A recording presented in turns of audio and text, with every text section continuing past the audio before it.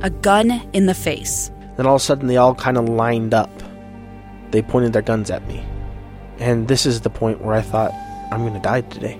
Started 2 years of horror for an American in Venezuela. They said, you need to give us your phone and get ready because you're coming with us. I'm Becky Bruce, and I spent a year researching and piecing together Josh and Tammy Holt's story about their ordeal in a notorious prison. That's when everything started to turn bad. We had another pound on the door. Boom, boom, boom. And there was the police once again.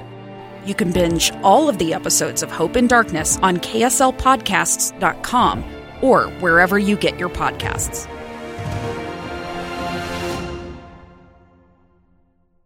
Utah's best athletes count on flexibility, speed, strength. And the Jazz pick up their 22nd assist. So they count on University of Utah Health. Real Soleil puts this game away. And so can you. Leading doctors, a world-class environment, award-winning innovation, care to be great. 14 unanswered by the Utes. University of Utah Health, caring for Utah's best and yours. Schedule your appointment now at uofuhealth.org/care to be great.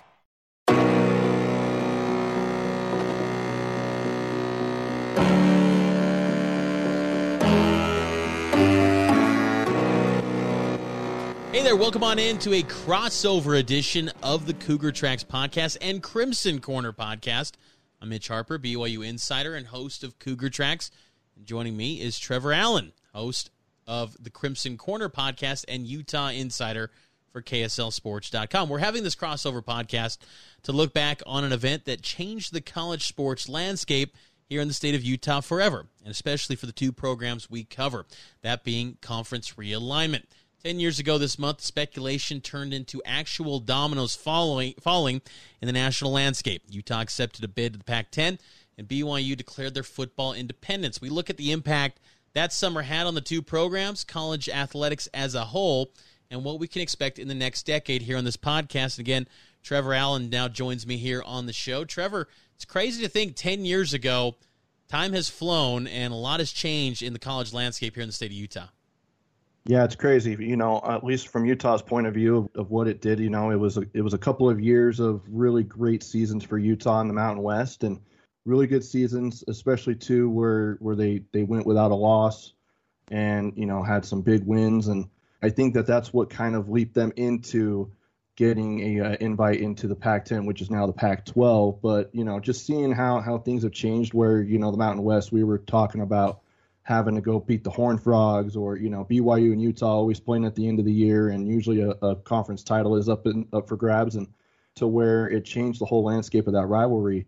But it also changed college football altogether because there was so much domino effect from that, and it's really changed the way that college football was going. We're putting up some realignment content pieces to kind of highlight the last 10 years on KSLSports.com, so be on the lookout for that. You can follow us on Twitter at KSL Sports, at Trevor A. Sports for Trevor, at Mitch_Harper for me, also at KSL Sports and all the other socials, Facebook, Instagram. You know the drill there, and subscribe to our podcast feeds as well on all the major podcasting platforms. But, so yeah, Trevor kind of highlighted it there. I mean, 10 years ago this summer, you got to remember, college sports, there was not much movement in the sport. Realignment was not a foreign thing, a foreign concept, but it was something that didn't happen often. Just 5 years prior to 2010, there was movement in the ACC, but really things started to shake up when Jim Delaney in the Big Ten said, we want to expand and start to form potentially or have more viewers on our Big Ten network. Conference networks were a big thing, and the Mountain West Conference actually had their own network, but the Mountain was a colossal failure.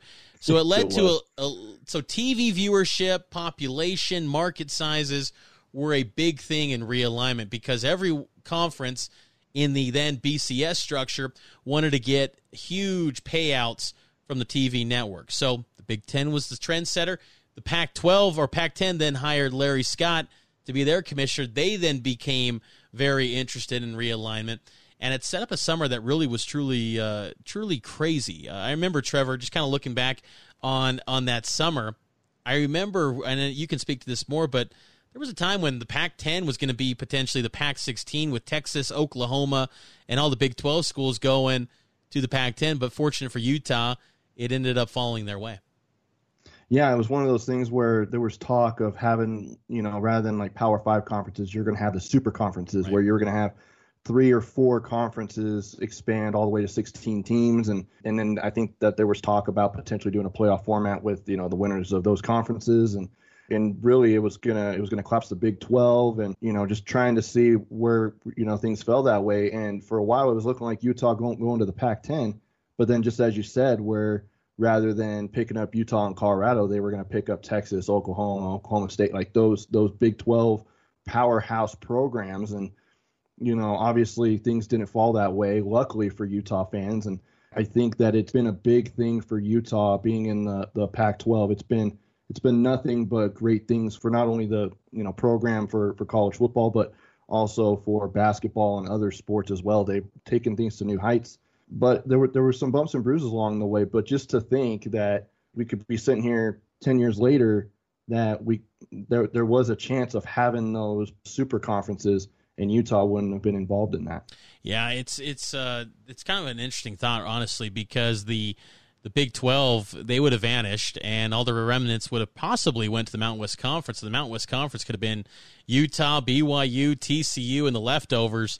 In the Big 12, it would have been a really good league when you think about it. But yes, Utah ends up going to the Pac-10. I remember they accepted an invitation shortly after Colorado. One of those 6 teams in the Big 12 was the one accepted invite. The other 5 Big 12 schools went back to the Big 12. Utah, the conference needed a 12th member, and Utah got that golden ticket and arrived in a BCS conference. For BYU, I remember it was a situation where a lot of BYU's always had a feeling that they had the look, they had the feel of a Power 5 BCS conference program.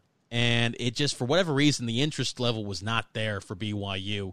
One of the big hurdles for BYU was the fact that they were a faith-based institution, no Sunday play. But honestly, I thought that was something that could be overcome in regards to football. The Olympic sports, it was a bigger hurdle. But the Big 12 conference was a conference that BYU had conversations with. I think the Pac-10 was really a non-starter from the point of views that BYU had. And remember that time there was Prop 8 in San Francisco, and that was something that was a big hurdle for BYU in regards to realignment conversations. And so Utah gets the Pac-10 invite. BYU then is trying to work and make things happen to get into independence. And I think it worked out, but man, there was a lot of uncertainty regarding BYU where it felt like it went a lot more smooth for Utah. Yeah, it was a little bit easier. I think really a lot of it, and I've already stated this before, I think it was those 2 years where Utah busted the BCS, and I really think that helped because it showed the conference not only do they have the academics, but they can also be competitive and play really good teams and bring in really talented guys. I mean, they were sending guys into the NFL at a pretty high rate for Utah for being a school in the Mountain West Conference. But, it seemed like for BYU, back in 2010 when I was looking at this, just seeing what was going to go on with BYU, could they make this whole independence thing work? And, I was hearing things of that BYU wasn't going to be able to make it because there were going to be so many conferences that had to stick to a certain amount of conference games. And then I was like, okay, how soon? I mean, do they need to go into a conference? Is it viable to go into the Big 12? And then you obviously had, TV deals where BYU TV comes into play, and then you have some of their other contracts that they had. And for me, it was a little confusing at first to what BYU was going to do, but it seems like that they've been able to right the ship and figure things out and really have a really good schedule year in and year out. Yeah, originally BYU was going to go to, they wanted to go to the Big 12. I mean, the Big 12 was kind of like culturally, I think, a good fit for BYU, especially when the Big 12 was getting rated. Remember, Nebraska ends up going to the Big 10. Texas A&M was having conversations with the Big 10 and SEC.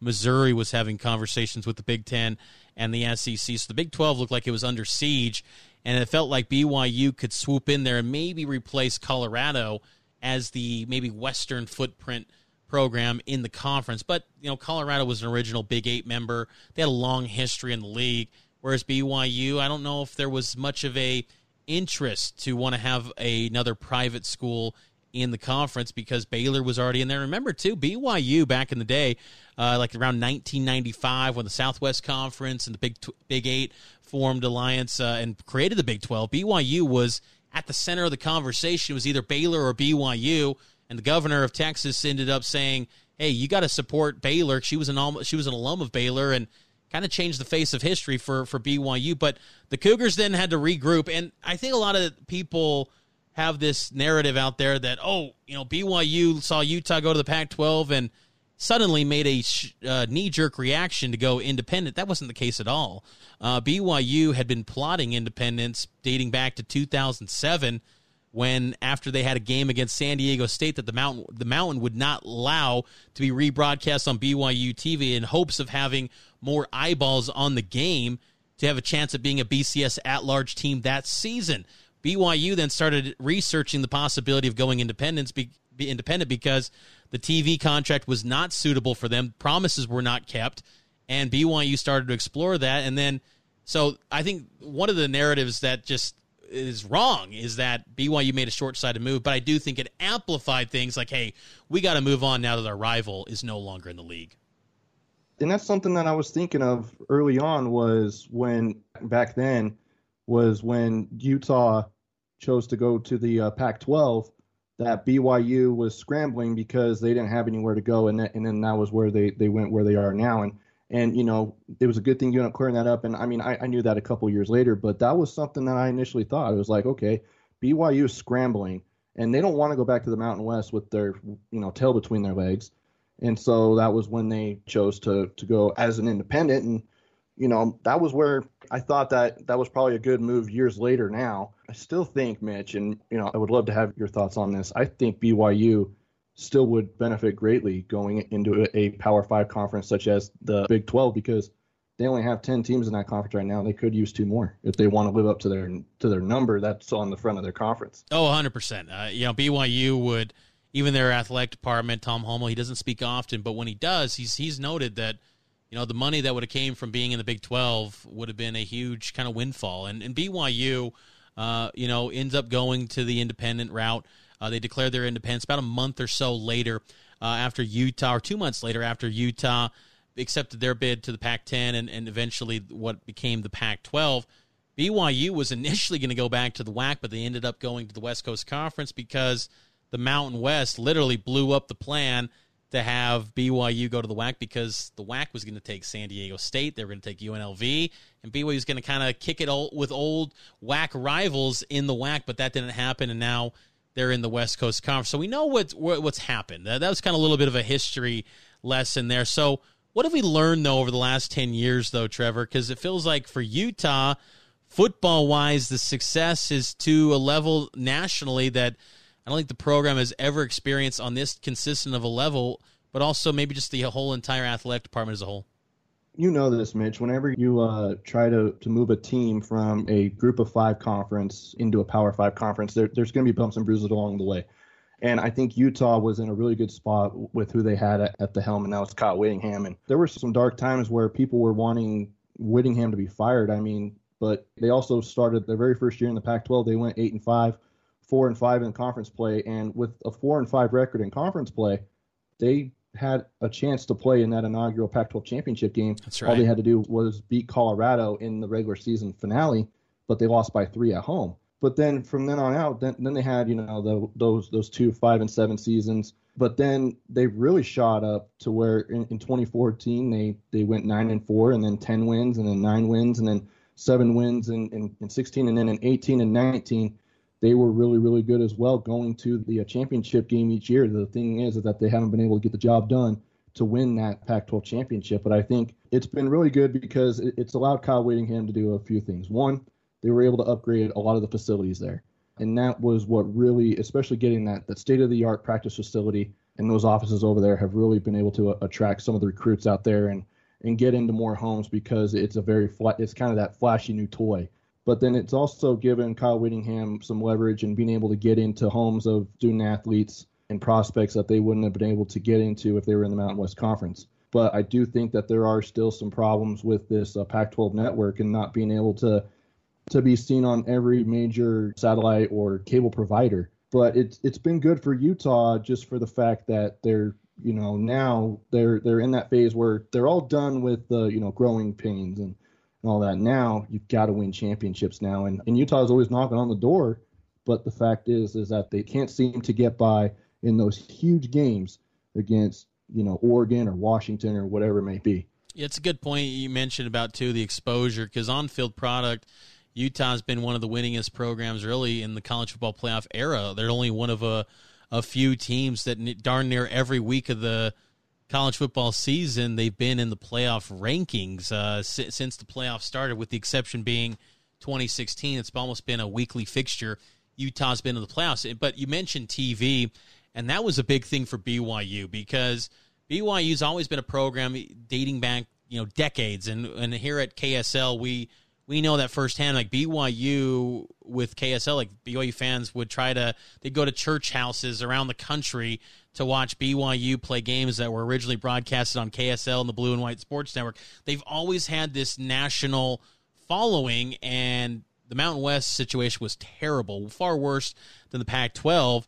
And when BYU declared independence, exposure, not necessarily money, was the big thing for BYU. And since they've been an independent, BYU has had a ton of exposure. They've had 69 games on either ESPN, ESPN2, ABC, NBC, or CBS. And those are the big networks, not ESPNUs and FS1s and CBS Sports Network. Like that's pretty good. And you're talking about top 20 nationally in terms of exposure. And you look over the last 10 years, BYU football has done nothing really on a national level. They've only had one season that finished in the top 25, and that was in 2011.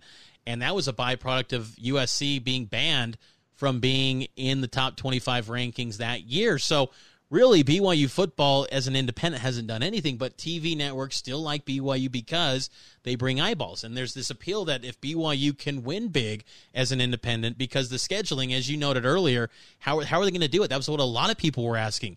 But they got the Notre Dames, they got the Texases, they got Wisconsins, and they got all these different programs. They've shown they can really, it's gone much easier than anyone ever expected. And now it's a matter of winning. And it's almost felt like now 10 years later where Utah knows they can win at a high level.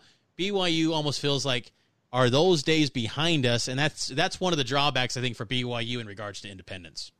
Just from looking from my point of view with BYU, I kind of saw, a trend of where they were playing good teams. It was just the fact of, could they get that home and home series with them early on? To me, and you definitely know this more than I do, it seemed like that they were having a hard time where, to get just that home and home, it was either a one-off or getting 2-for-1 against some of those bigger programs. But it seems like nowadays they're able to get home and homes, especially with, teams who are in conferences that have 9 conference games where you only have 3 games out of conference. Yeah, BYU, I think scheduling has gone pretty well for BYU. And now they're starting to see a lot of these teams come into Provo. They got Missouri coming up. They got Michigan State. So I think that's been a positive. Scheduling has been great for BYU. I think now the challenge going forward is, can they have that big breakthrough year? And I also wonder, too, will BYU ever be considered in the power structure of the sport as an independent? Because I honestly don't think, Trevor, the Pac-12, the Big 12, I don't think they're calling anytime soon. Maybe the Pac-12, because you highlighted the Pac-12 network, their issues, and financially with the pandemic and everything like that, maybe they look at it and go, okay, we can overlook maybe some of the religious, political aspects, and see BYU as a financial boom, because BYU's got a lot of alumni in California. They got a lot of alumni dotted up and down the West Coast. Maybe they could be huge for the receipts or in terms of the gate receipt at attendance, but I don't see that day happening anytime soon. So BYU will have to find a way to get creative in terms of, finding a way in that power structure as an independent. For Utah, though, what do you feel like are the challenges moving forward that they have to face beyond just simply winning the conference? Like, what are some other areas that have been a little bit of a hurdle that they try to overcome as a member of the Pac-12 conference? I think a lot of it is keeping it constant every year. I mean, you look at it as far as coaching staff. On defense, they've been able to plug and play pretty well and being able to keep the same guys. But when you look at offense, how often they had to change coordinators. And it seemed like every year or every other year at the very most, you would be able to get 2 seasons in with the same coordinator or at least same person calling plays, because there were a couple years where you had the co-coordinators and all that stuff. It was constantly not being very effective on all phases of offense. They were able to run the ball. Utah has always been known to run the football, but then having to throw the ball, but then also keeping your quarterback healthy or not having to change quarterbacks all the time. I mean, you look at it almost every single year except for in 2016, at least in the early years of the Pac-12 era, they had one quarterback change. And you're looking at that too, and how many times have they had to change coordinators on offense as well. And so I think a lot of that is just, can they keep the same guys in-house and being able to build this program? I think that we're looking at that right now with Andy Ludwig. I think he's here to stay. I think he's moved around a lot throughout his career, and I think he's one of those guys who is ready to call Utah home and finish out his coaching career at Utah. This is the Crossover Podcast, Cougar Tracks and Crimson Corner here on KSLSports.com, revisiting the past 10 years of this new realignment era. It's 10-year anniversary this month when everything kind of changed in the college sports landscape, especially here in the state of Utah. And again, BYU goes the independent path, and they also joined the West Coast Conference. Utah was Pac-12 in all sports. I'm curious, Trevor, I know our listeners, they care mostly about football and men's basketball, but just as an athletic department as a whole, how do you feel Utah athletics have thrived or maybe had some challenges being a member of the Pac-12 in all sports, maybe besides just football?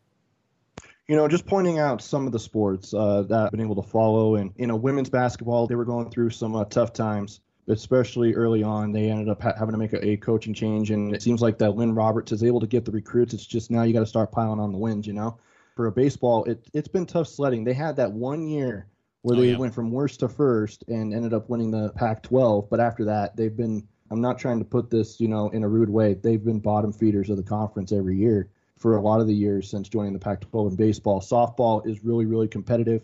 Red Rocks, they're among the best in not only the Pac-12 but in the entire country.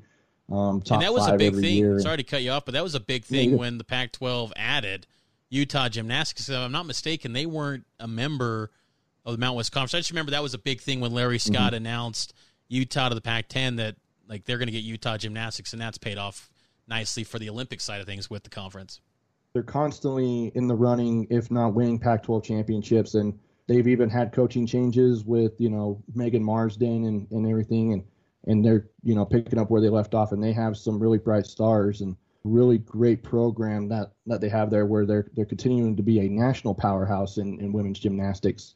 So those are just some of the, sports, and, they've obviously been able to add some other sports. They were able to get sanctioned to be Division I in men's lacrosse. I think they're one of only two schools, I think, west of the Mississippi that have a lacrosse team and that are Division I. And so they're really not in the Pac-12 per se, because there's not a ton of teams in that, but they do have a program, and they're just starting out. And so it seems like to me that Utah has been able to benefit pretty well from this. There are some programs that have struggled, and that's what has kind of happened now that Harlan's come in, taking over for Chris Hill. Chris Hill was one of the guys who would kind of hold on to coaches and things like that, even though, try and give them a lot of chances, and something that Mark Harlan's been able to do and say is that you guys are going to win. If you're going to coach here at the University of Utah, you've got to win games, you got to win championships. And he's already started to make changes in his Olympic sports programs, but he hasn't really needed to make any in basketball. We'll kind of see what happens in the next year or two, but definitely for Utah football, there hasn't really been much need of a change. Yeah, for BYU, I've been pleasantly surprised how much success they've experienced in pretty much every sport not named football or even men's basketball. Men's basketball has been good in terms of successful, being 20, 25 wins, chalk it up every single year. Every year, that's right. It's hard to beat a team like that. No question, and they had a few NCAA tournament appearances. But outside the big two, BYU has had kind of unprecedented success in terms of Learfield Cup standings. I mean, you know it as well as anyone, Trevor, with us and our workload at KSLSports.com. It was you kind of maybe give me a little bit of grief at times, like, man, Mitch, you're having to cover all these Olympic sports, but it's like, BYU Olympic sports were rocking last fall.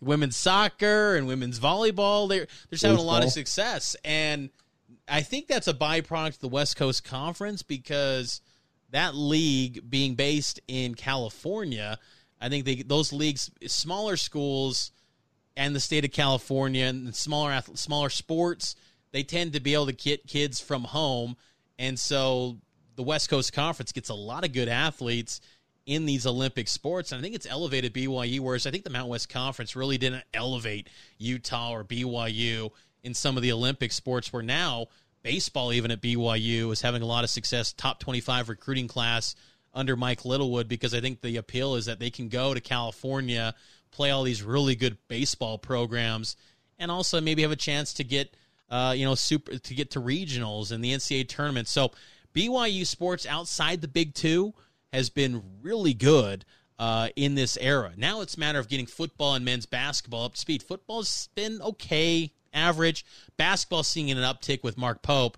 So should be very fascinating to see what ends up happening in the future. But so far, so good. Better than I think expected in regards to being in a mid-major conference like the West Coast Conference.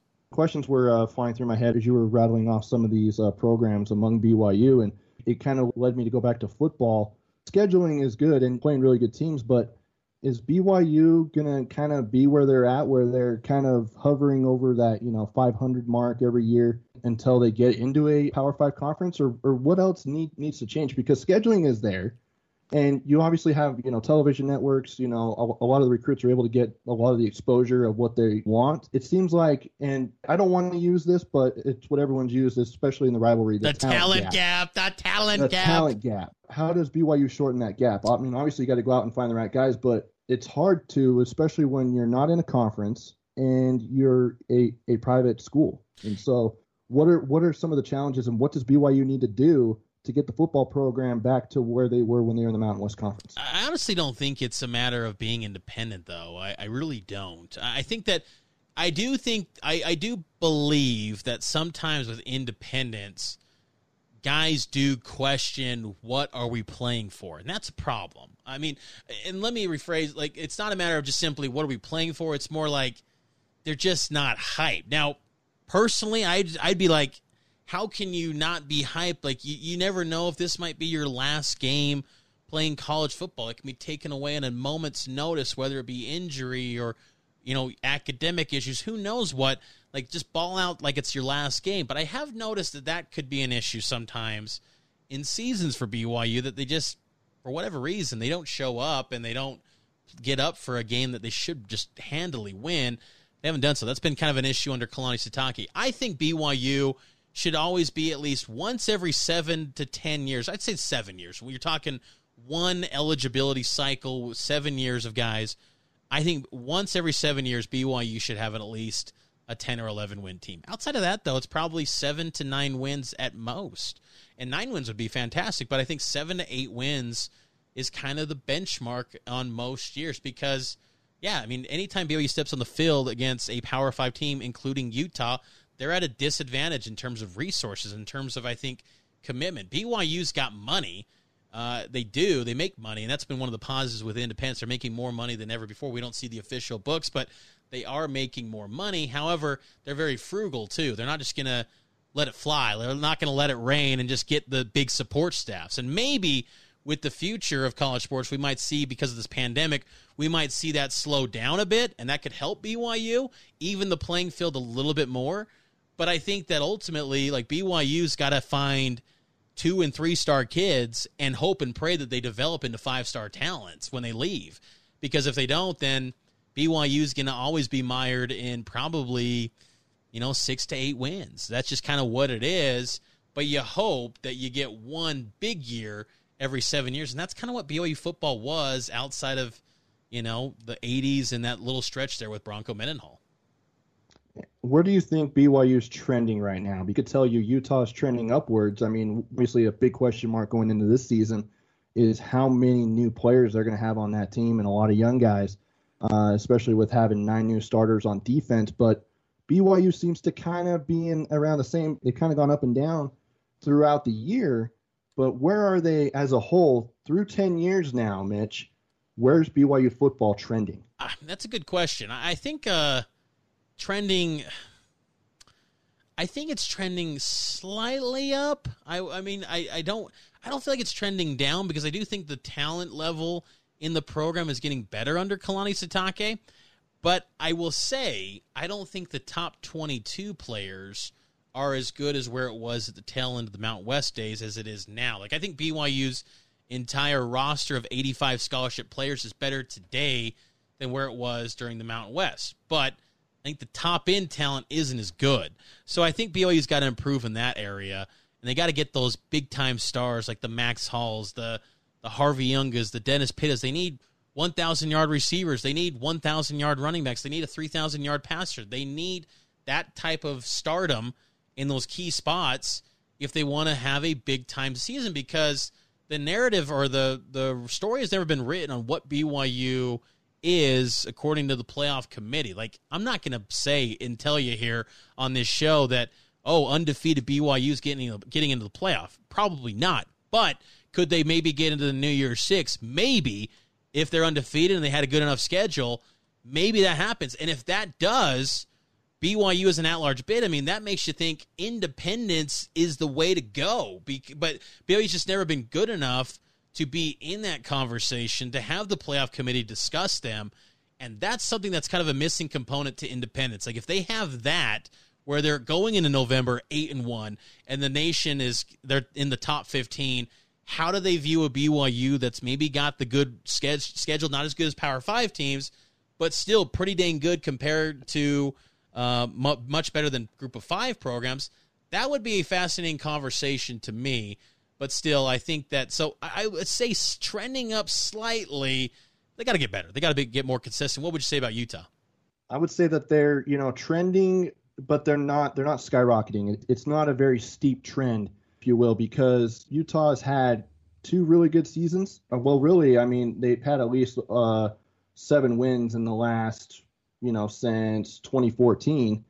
But it's gotten to the point now where that's not good enough, especially when you go to the Pac-12 championship game 2 years in a row. And then in that second year, all you have to do is beat Oregon, a team that you could easily beat, who I would say was as talented as Utah. I wouldn't say that they're more talented, and I wouldn't say that Utah was more talented, but they just took it to Utah in that game. But had you won that game, I would say 60, 70% chance of getting into the college football playoff, and you couldn't make that happen. So what you're doing now, Kyle Whittingham's setting the bar even higher, but the fact is they're not quite meeting that yet, but they are trending. I mean, as long as you're winning games and bringing in quality recruits every single year, which Utah just signed their best class in 2020, and we'll definitely see how that plays out coming into this season, because a lot of those guys are probably going to be asked to come in and step up and play right away and playing at a high level. But I also think that Utah's trending in a better direction in their non-conference play, because nothing against BYU, but if BYU is your best non-conference game, you've got a problem. And you can't have that, at least right now. But when you're playing Northern Illinois, Idaho State, Wyoming coming up this year, I mean, BYU should not be your best non-conference game. I mean, it's still good for BYU. It means that the rivalry is still there, and, they really look at it as that. But I think Utah's trending in the right direction. And I would say it's a little bit steeper than what BYU's on, but it's not where it needs to be. Let me follow up with that BYU-Utah talk with the rivalry game. As we look forward to the future, this has been good conversation thus far. As we look to maybe look ahead, maybe the next 10 years, what realignment could be and the scheduling and things like that. BYU and Utah, they're going to take a break coming up when Utah plays Florida, home and home with the Gators, which Florida, they don't travel west often. If you get that chance, you got to take that. But do you think this rivalry, I mean, because Utah's won the last 9, they've pretty much dominated in the Kyle Whittingham era. I mean, is it going to get to a point where Utah's like, hey, BYU's, we're putting this thing to the back burner. We're going to try and get programs like Florida every single year. Could we see this thing take a longer hiatus than just the 2 years? What do you think? No, I don't. I think that what's really promising for Utah and BYU fans is that the ADs have a really good relationship as far as wanting to keep the rivalry going. The thing is, how is Utah going to view this? Because back when Dr. Chris Hill was the AD at Utah, he looked at it as, way we're going to schedule non-conference, you're going to have an A-list team, a B-list team, and a C-list team. C is a team out of the Big Sky usually. The B team is out of a mid-major conference, and he always thought A was BYU. And that was why you saw him put a halt to the BYU-Utah rivalry for 2 years, which only ended up being one because they played in the Vegas Bowl. But when Utah had that home-and-home against Michigan, because they didn't want to have Michigan and BYU on there. Mark Harlan's in there where he's like, okay, we should have Florida and BYU on our non-conference, there's other teams, I think, right. In that LSU. You could see something like that. I think that they're going to start going away from, rather than putting a hiatus on the rivalry, they're going to play it. It's just they're going to look at it as more of a B. I wouldn't say C because C is one of those games where it's basically a scrimmage. But I don't think that it's going to be looked at as highly as Dr. Chris Hill did. I think Harlan's going to look at it as it's still a rivalry game. It's something to give the state something to look forward to. It's just been hard to get used to it being first game of the year or second game of the year, because for a while it was third game of the year, or they even tried it, a couple years ago where it was the last game of the year. I don't think it's going to go away. If it does, it'll be one of those 1 or 2 year hiatuses where you're playing a really good team like Florida. Yeah, I think that the rivalry will continue to be played. It'll be interesting to see, BYU, I would assume, will have a new athletic director in the next decade. I would assume at some point. Maybe Tom Holmoe continues to be the AD at that point, but he's been doing this now for about 15 years. I mean, he could go another 10. I don't know. Chris Hill was, 30-something years? So maybe Holmoe continues. Yeah, so, I mean, maybe he goes longer. But if I was to guess, I think Holmoe would probably be, maybe stepping down eventually this coming up time and this coming up decade. And if a new voice goes in and he or she is like, you know what, this isn't working for us, we'll see. Harlan's embraced it. I think that first year in 2018, he seemed to really enjoy the atmosphere. But I think you make a good point that I think it's a Pac-12 issue. I think it's also a college football thing too, that these leagues are like, we can't just play a bunch of nobodies in non-conference anymore. It's backfiring, especially if you're outside the SEC. If you're outside the SEC, you have to have a great non-conference if you want to get in the playoff, because, Utah last year, I mean, you can maybe say that maybe the weak non-conference ultimately bit them in the end. Like that hurt them when they stepped up to an Oregon, whereas Oregon played an Auburn. They played, they also lost to an ASU who Utah crushed, but maybe that's something where Utah's looking at, like, we can't just lay down anymore and just view BYU as the elite game and just, hey, BYU plus LSU, BYU plus, these great programs. So I think that'll be a positive, honestly, and I think that that's what people want to pay for. I don't think anyone wants to pay to see Idaho State, Northern Illinois. I know as a media member, I hate watching, BYU play freaking Wagner or Savannah State. Like, that's awful. That's awful. Like, I remember going to Bronco Mendenhall in 2014 after that Savannah State game. BYU fans were cheering for Savannah State to score a touchdown. Even Bronco was just like, I don't know what to say to this game. Like, it's just like, this was just completely outclassed, outmanned. So, yeah, I think I'm with you. I think the rivalry does continue to be played because I think there is that good relationship. Last thing before we get out of here, Trevor. It's been a good show. Again, follow Trevor on Twitter at Trevor A Sports, Mitch_Harper for me.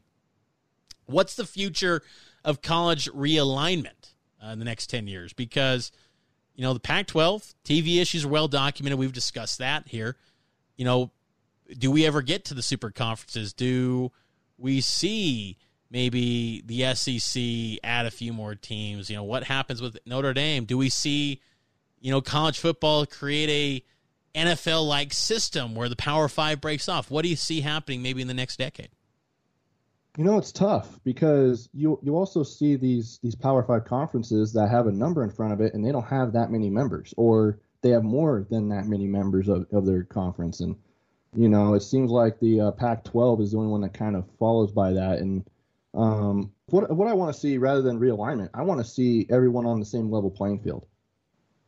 Something that has always been preached by Kyle Whittingham, by everybody, is let's have the same amount of conference games rather than letting some of these other Power 5 conferences have the upper hand and go schedule Colgate or Crest or whatever toothpaste company it has a university.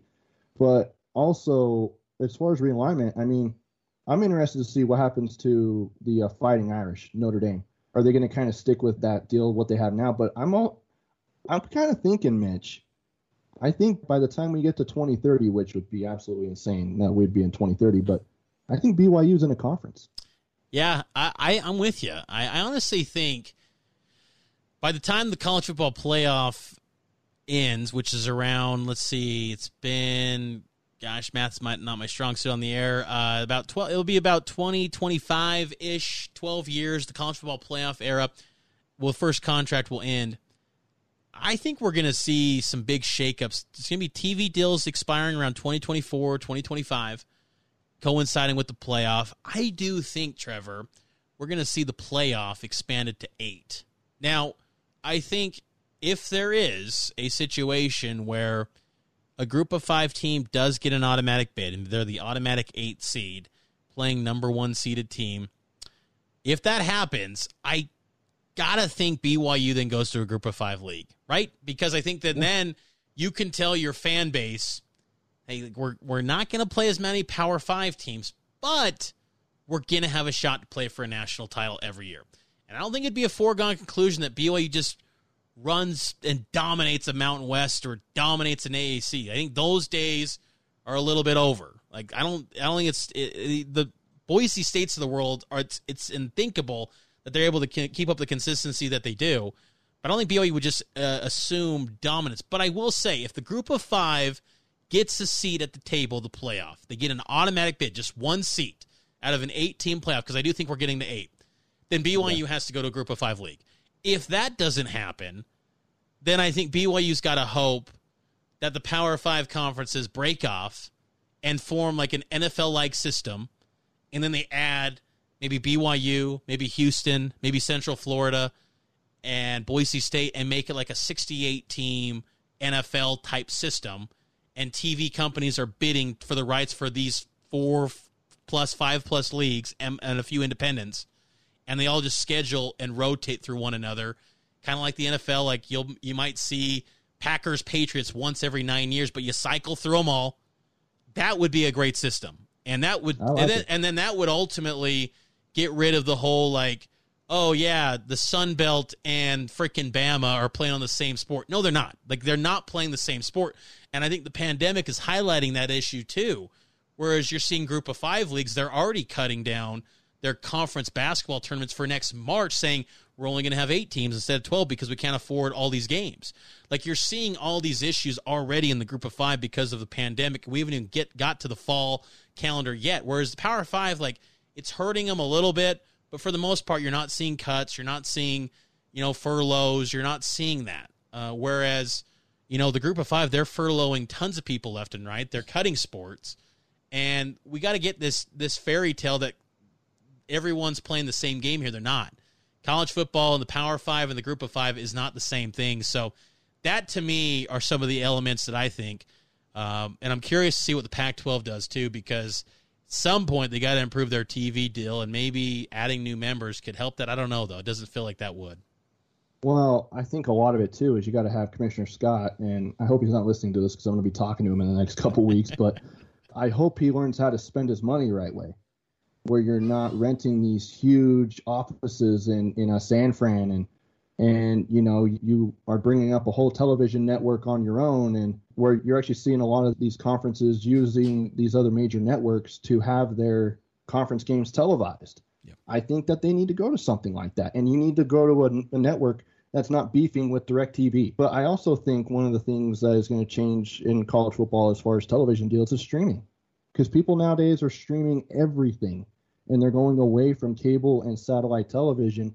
I think that that's going to be something that's really going to shake the college football landscape here in the next, 10 years. You're probably going to be seeing companies like Hulu and, some of these others come to the table and be able to pay a lot of money to be able to broadcast these games, which would be great revenue for these conference members. And so for the Pac-12, I think it needs to start there before you even think about going and getting other schools and adding. But you need to find a guy or have him learn how to spend the money wisely. And I think that that's the big step right now. But other than that, I think that the Pac-12 is in a good spot. I wouldn't mind seeing another 2 teams. I've been thinking about it as you and I have been talking. If BYU was to get invited to the Pac-12, there would be 2 teams that would be great to add along with BYU, and that would be either Boise State or San Diego State to kind of level it out, I actually think would be really good for that conference. Yeah, that's an interesting thought, I must say, because that's one of the hurdles I think the Pac-12 does have, because I think they would invite more, but geographically and then politically, like BYU's not a fit, Boise State academically is not a fit, and that plays a role too. I think with academics, the research aspect, I do believe that does play a role, but football success and football money probably is the biggest driver of all. This is good stuff, Trevor. Now hold on, Mitch. I know you're going to wrap up, so I'm sorry to cut you off here. We got to talk about men's basketball. There's an elephant in the room. Okay. All right. So 2 things.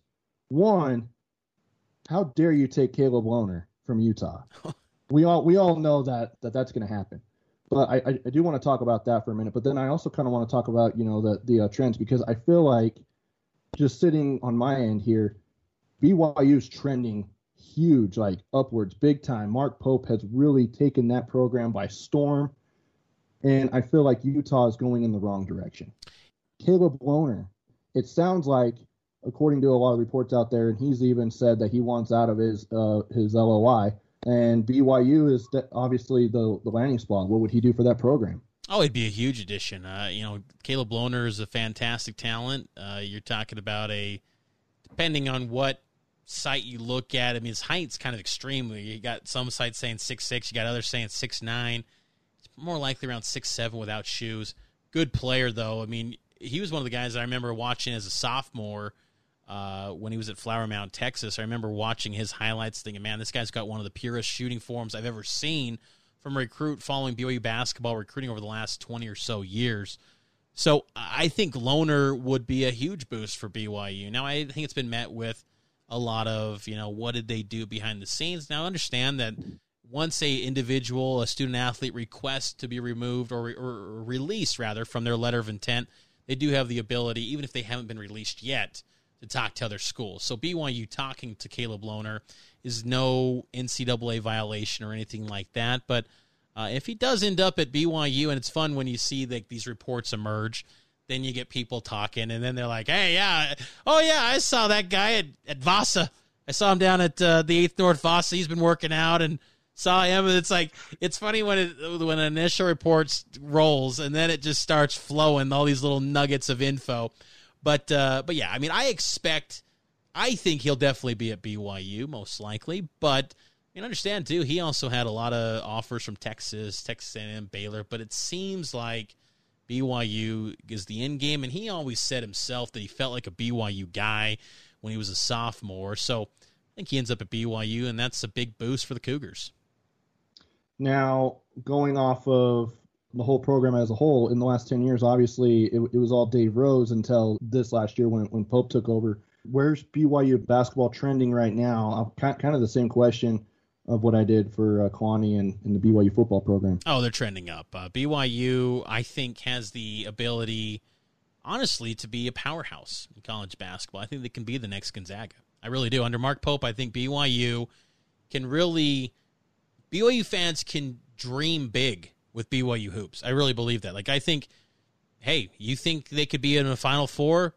Hey, speak it into existence. It could happen. I don't think I could ever say that before about BYU basketball, even under Dave Rose. But with Mark Pope, his ability to, or not ability, but rather his willingness to embrace the transfer portal and see it for what it is, and understand that's a big piece to being a non-blue blood, whatever that word is. Honestly, what's a blue blood these days? But embracing that culture, being in the transfer portal a lot, and also being able to identify recruits that'll be program guys, also being able to keep guys happy. BYU has not had any guys leave the portal other than one who was a preferred walk-on, and he went down the street to UVU, and that ended up being a better situation for him, so that made sense.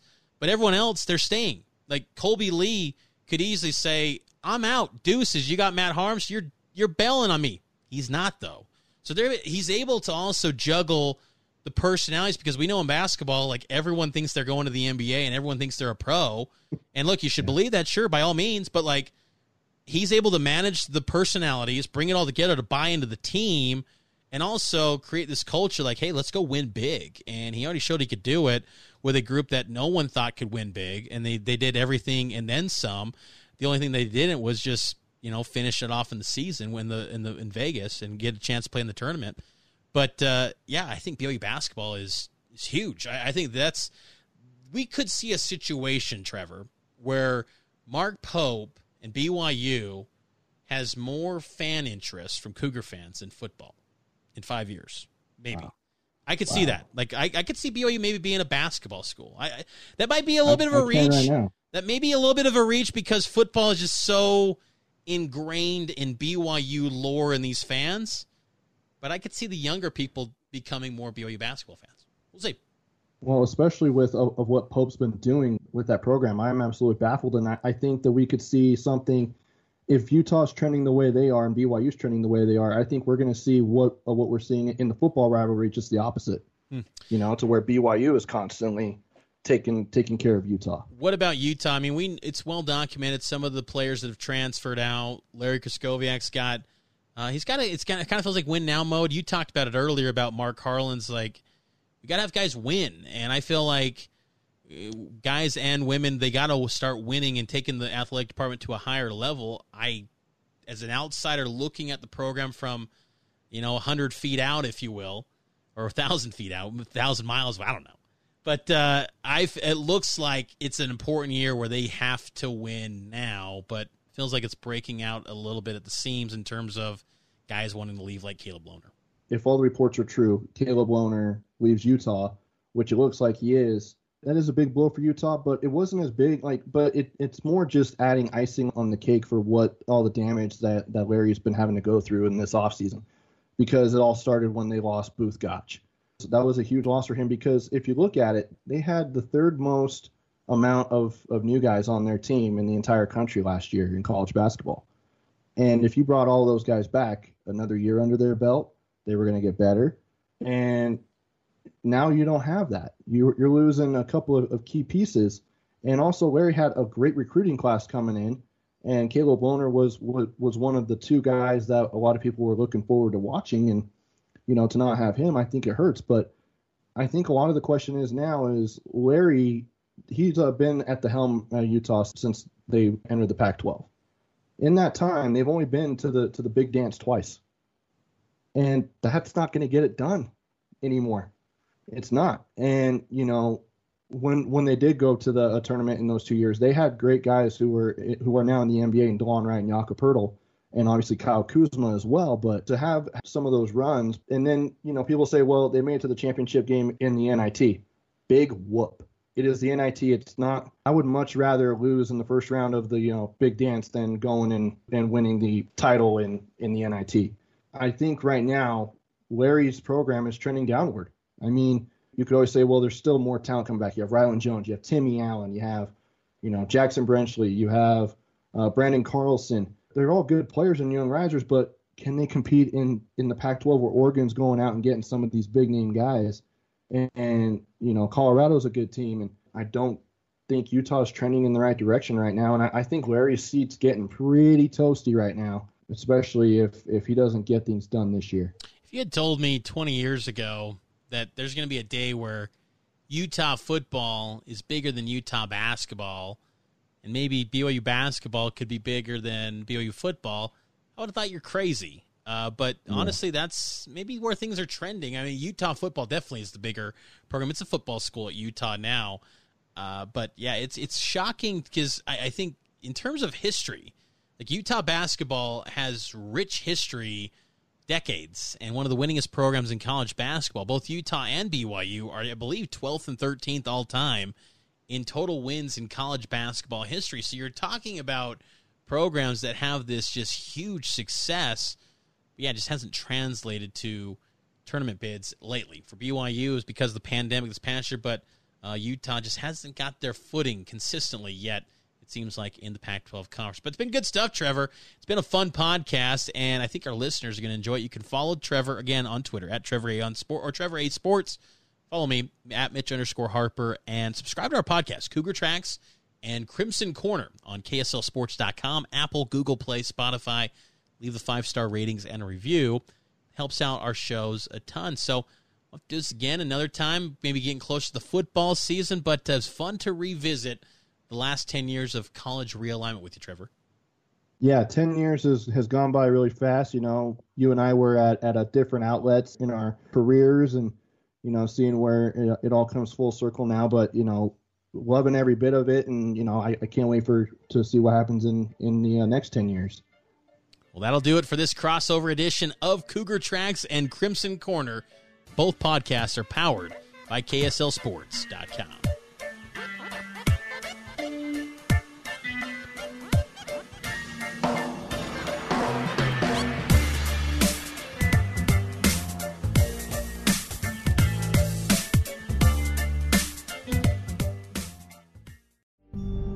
It's the story of an American held in a dark Venezuelan prison.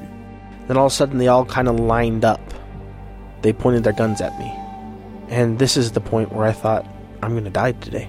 I'm Becky Bruce.